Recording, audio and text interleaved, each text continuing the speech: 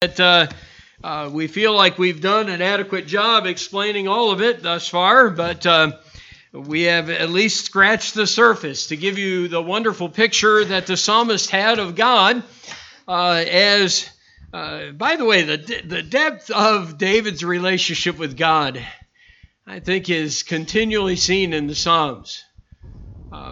If there is anyone who had a perspective on God's attributes, it had to be David, don't you think? When we read through, some of these Psalms, just one Psalm is Psalm 139, as it talks about how God knew us in the womb and He fashioned us as we are. That God is with us every moment in Psalm 139. Psalm 23, the Lord is my shepherd, I shall not want. The penitent Psalms, all of these, every one of them expresses in powerful, in unique, and very different ways who our God is. And Psalm 147 is as well just a treasure trove, if you would, of the wonderful greatness of the God we serve. And we've already read through the chapter, so let's just pick up in verse 12, where we have the third section, if you will, in this psalm, where we're encouraged to once again praise the Lord. Follow along as I read. Praise the Lord, O Jerusalem. Praise thy God, O Zion. For he hath strengthened the bars of thy gates. He hath blessed thy children within thee.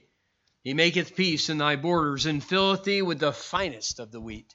He sendeth forth his commandment upon earth. His word runneth very swiftly. He giveth snow like wool. He scattereth the hoarfrost like ashes. He casteth forth his ice like morsels. Who can stand before his cold? He sendeth out his word and melteth them. He causeth his wind to blow, and the waters flow. He showeth his word unto Jacob, his statutes and his judgments unto Israel. He hath not dealt so with any nation. And as for his judgments, they have not known them. Praise ye the Lord.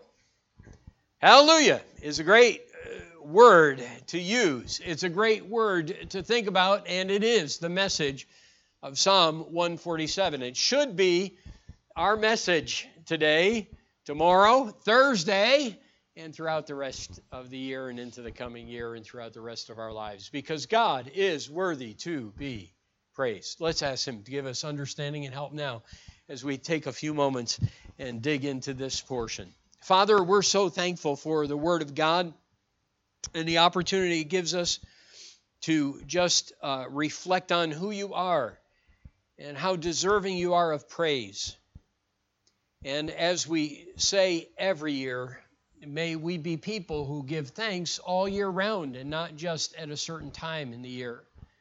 But thank you, Lord, for a week like this, where we have opportunity to reflect and take some time and to think and to dig in Scripture and be challenged about the matter of giving thanks as we here in Thessalonians, in everything give thanks. And may we be people who do so for the glory of God. In Jesus' name, amen. Missionary C.T. Studd got tired of hearing amen at the end of prayers. And so he started something with his congregation that is so fitting to the last 5 chapters of the Psalms. He explained it like this. He said, we now use the word hallelujah instead of amen at the conclusion of a prayer. Amen was a very sleepy affair, something like the last moans of a dying cow. I fancy even the angels must have screwed up their faces whenever we said amen. Our hallelujah lends itself to enthusiasm and is something like the triumphant shout of a herd of hefty bulls of Bashan. Nobody can remain asleep long, for he is obliged to wake up at the end of each prayer because we say hallelujah. We've also adopted an improved form of finale after the benediction. I asked the people, is it not true that Jesus is coming again? And they reply, Jesus is coming. And then we all say, hallelujah! Well, it's a regular raising the roof affair. I sometimes wish some of our dear old staid Christians at home could hear it. The shock would produce enough energy and enthusiasm to milk a whole herd of goats and make them give a double quantity. I love that. Isn't that great? You know, we could use a little of that enthusiasm in worship. And sometimes we do get into such ruts in the way we do things. We deal with in Jesus' name like it's kind of over and out. We're done now.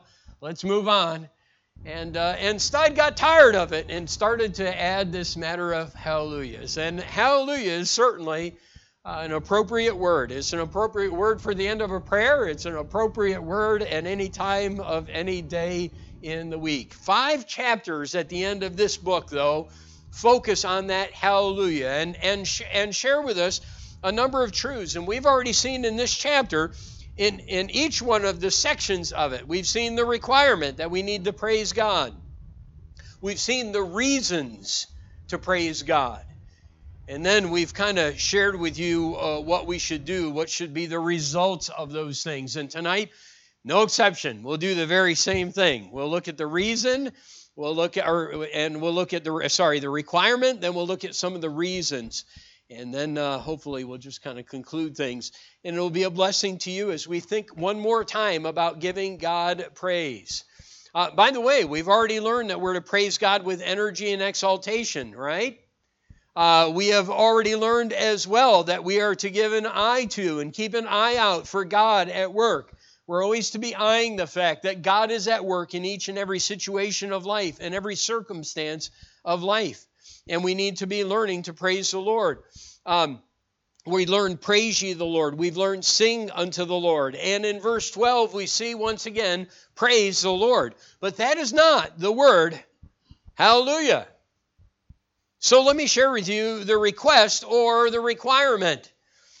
If you were to look up the specific word praise here in verse 12, you would find that it's found 11 times in the Old Testament, has 2 meanings. And actually, it seems kind of interesting because they almost have kind of separate ideas. One time, or one way this word is used, it means to still something, to hold something back, to calm it down, or to pacify.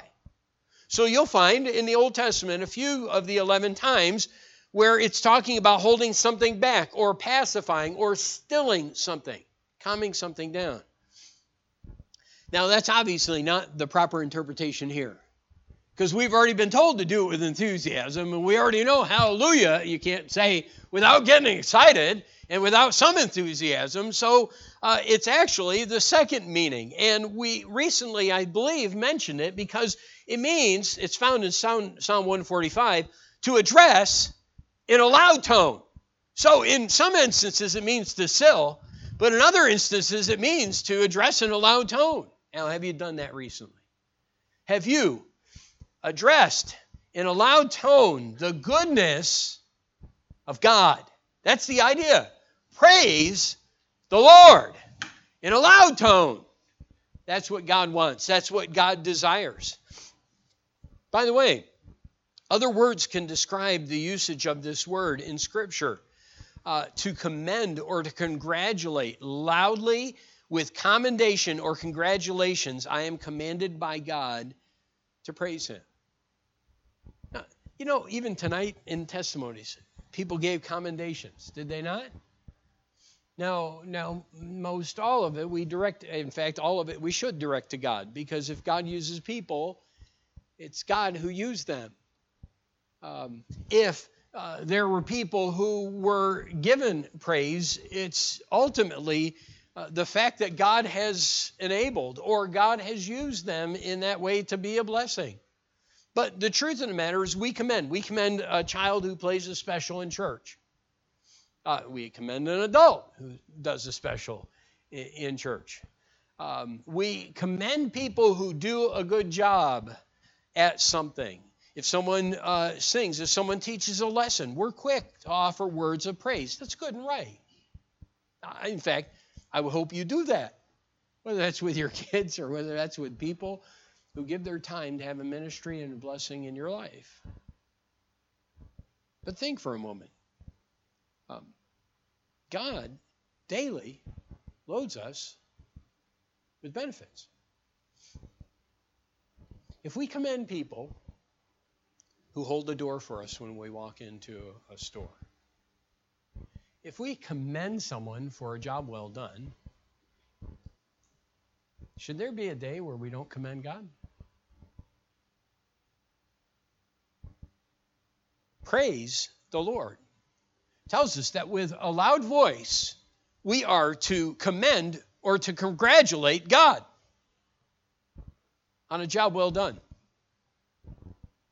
on who He is, on what He's accomplished, and what He's done in our lives. Whether it would seem to be negative at first or not. Because God always does all things well. And so, He encourages us in this passage. You know, you don't have to have great ability to commend God. You just have to be willing. I read a story just this past week about a guy who was a miner, coal miner, and he was a rather backward type fellow. But let me tell you the story behind it. Henry Hoffman was the director of admissions for the University of Alabama. In fact, he was in charge of the medical school. So anyone that was going to come to the medical school, Hoffman was involved in looking over all the things that they fill out, all the work that's done, and kind of making a decision in regard to who to admit and who not to admit. And by the way, medical schools have some real strict and rigid requirements. In fact, it's hard in many cases to get in. And so he was going over one. He said one of the finest reference letters he ever received in his life for a student was from a coal miner. Now, you wouldn't expect a guy who's gone over, you'd say probably hundreds, if not thousands, of requests for students and has gone through all sorts of things to say that he received a letter of recommendation, a reference letter, a letter of commendation from a coal miner. And here's what the coal miner wrote. Knowed this kid from the day he was born. He played with my kids, mowed my yard. I don't know if he has sense enough to make it in medical school, but I do know he'll be the kind of man I'd like to come here to take care of me and my folks. And that was it.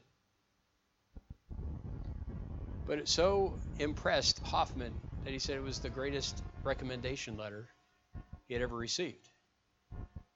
It wasn't because it came from someone who was knowledgeable, someone who was well educated.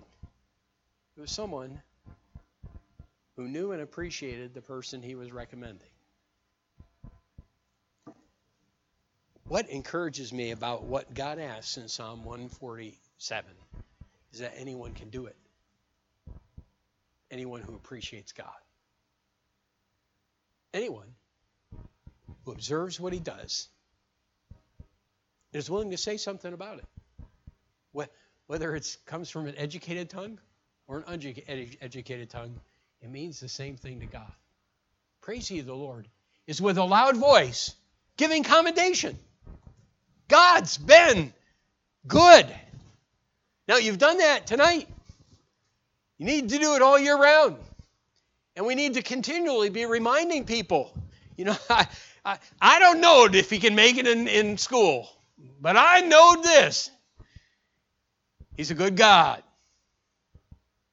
You know, we ought be people who are commending God all the time. So let's look at the reasons. Praise the Lord, O Jerusalem. Praise thy God, O Zion, for he hath strengthened the bars of thy gates. We already took some time to look at this subject, and we mentioned the fact this was written to Israel because he was an Israelite. And an Israelite is telling God's people, this is what you ought to do. And so, though he addresses Israel, there's things for us to learn. And the opening phrase of verse 13 tells us that God made Israel safe and secure in their cities. Now, here's the truth of the matter. I don't know if Israel always understood that. I don't know if they ever always saw that. But let me tell you something. The thing that kept Israel safe was not their walls. The thing that kept Israel safe was not their warriors. The thing that kept Israel safe was not their great ability or their great strength, because quite honestly, they were outnumbered a number of times. In fact, we can go back and read about Gideon tonight, can we not? And how he went against with what? Just a few men, in essence, against thousands and thousands of well-trained soldiers. And God wrought a great victory, didn't he? Because it's not by God, it's not by power or my might, it's not by our ability, but it's God who indeed protects. And so we could praise God, and we ought to praise God, and some even did tonight, for the way He protects and He provides. Those two things are found in verse 13 and verse 14. He has strengthened the bars of thy gates. He hath blessed thy children within thee. Not only did He collectively help the nation of Israel and the people by strengthening the bars of their gates. That's a great picture. Because how many people would have known that the bars of their gates were strengthened? Unless God had told them. Am I right? By the way, this is something that we need to understand. Whether you and I are seeing it or not, God is still working. I-65 had a terrible wreck just last Wednesday, wasn't it? As you were all coming in to church. Could have been 10 minutes later. Could have been earlier, and someone coming home from work in our church had been affected. How many times have you come upon a wreck? I came in to work, I think it was a week or so ago, when we had that cold weather, and a pickup truck right down here at Goose Creek Bypass, where it comes in, had gone off the road, flipped over, and it was obvious there was a police officer still there. It was obvious it had just recently happened. So why didn't I wake up 10 minutes earlier? Why was I coming into office at that time? Maybe it was because God was protecting. A lot of times we may not ever know what God has done, but He's protecting.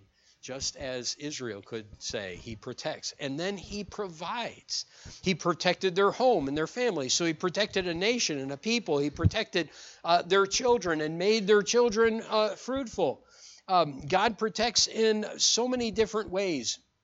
And He provides in so many different ways. In verse 13, He hath blessed thy children within thee. He maketh peace in thy borders, and filleth thee with what? Finest of wheat. Provision. Provision of peace. Provision of food. God is so good. He is so good. Did you complain because you had leftovers this week? You ever thought about the blessing of the fact that you could have leftovers? We forget, don't we? Oh, you're kidding. That again?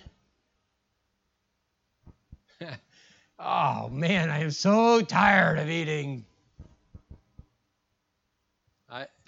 Maybe you've been there before. I would suspect perhaps you have. But the fact of the matter is, God's provided. God's provided abundantly. And He should be loudly praised for it. Got to do that to keep you up tonight. In verses 15 to 18, He controls. He controls the affairs of life. Look, if you would. He sendeth forth His commandments upon earth. His word runneth very swiftly. Now, you say, well, wait a second. What is it talking about control? Well, actually, it's tied in, and it seems to be directed toward verse 16, 17, and 18. In other words, the idea is that God is in control of all the affairs of life. Especially, He deals with this specifically, the weather. And even complain about the rain as you're driving in.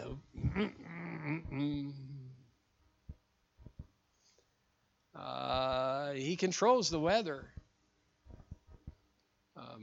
He controls this world. He made it. He sendeth forth His commandment upon earth. His word runneth very swiftly. You know what God declares is done. You think about that? What God declares is done.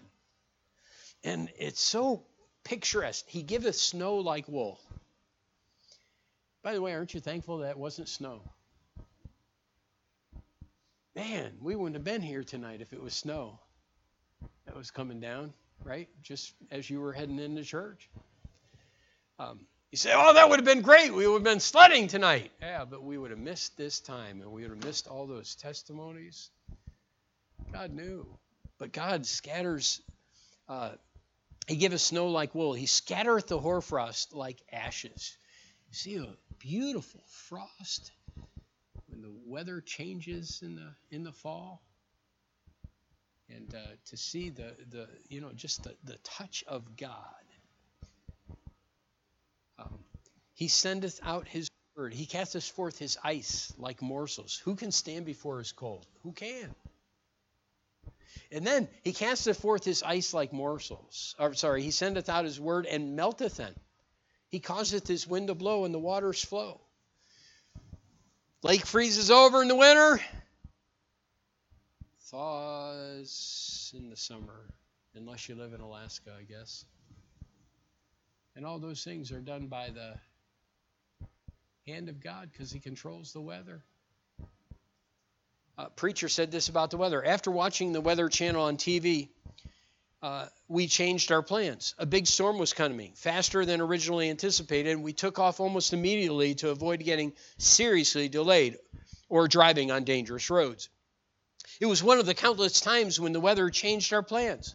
Like numerous times that storms have delayed or canceled airplane flights that I was on. And because I travel so much, I'm a faithful viewer of the Weather Channel. It's really something to watch the weather form and move across the country, even across the world, and to watch how often it surprises all of us, including the weather forecasters. Of course, they aren't random developments we're watching unfold on that map, not for those of us who belong to the Lord of the weather. He went on. Over the years, I've been frustrated by the weather, delayed by the weather, canceled by the weather, held back by the weather, but increasingly I'm learning to be amazed by the weather. Actually, to be amazed by the one who makes the weather. And may we be touched by that reality. Ice, wind, frost, the seasons, all are sent by God's hand. And isn't it true that we can complain about the weather so much? Oh, it's freezing today. Oh, it's so hot.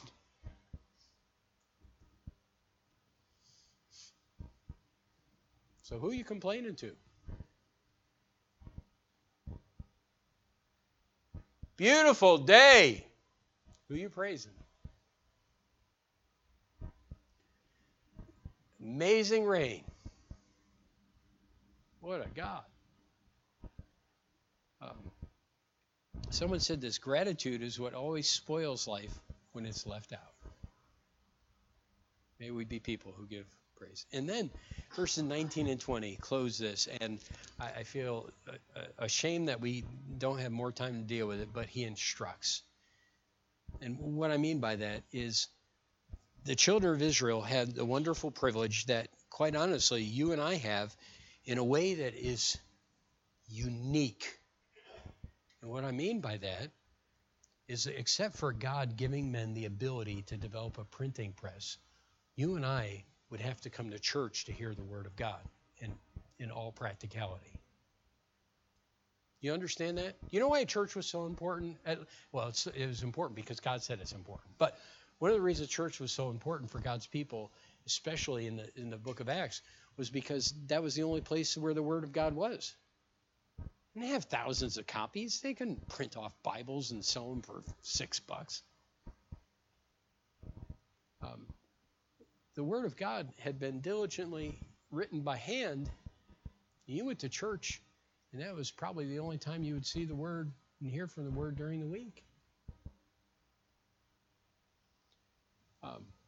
We have a wonderful privilege, even greater than the children of Israel had. God gave them the Word, but God has given us the Word and given us the opportunity to have it in our hands and take it home and to read it on a daily basis. Unlike, quite frankly, generations and generations had throughout history. What a wonderful God. He showeth his word unto Jacob, his statutes and his judgments unto Israel. But the greatest truth is the fact that God gave us his word. And God has preserved his word. And we have it today.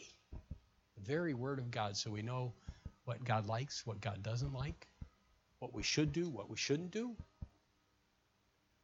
and everything we need to know so that we can live a life that pleases God. Praise ye the Lord. Hallelujah. That's a good way to end, isn't it? Let's try it one more time. Hallelujah. Hallelujah. Have a wonderful Thanksgiving. You're dismissed.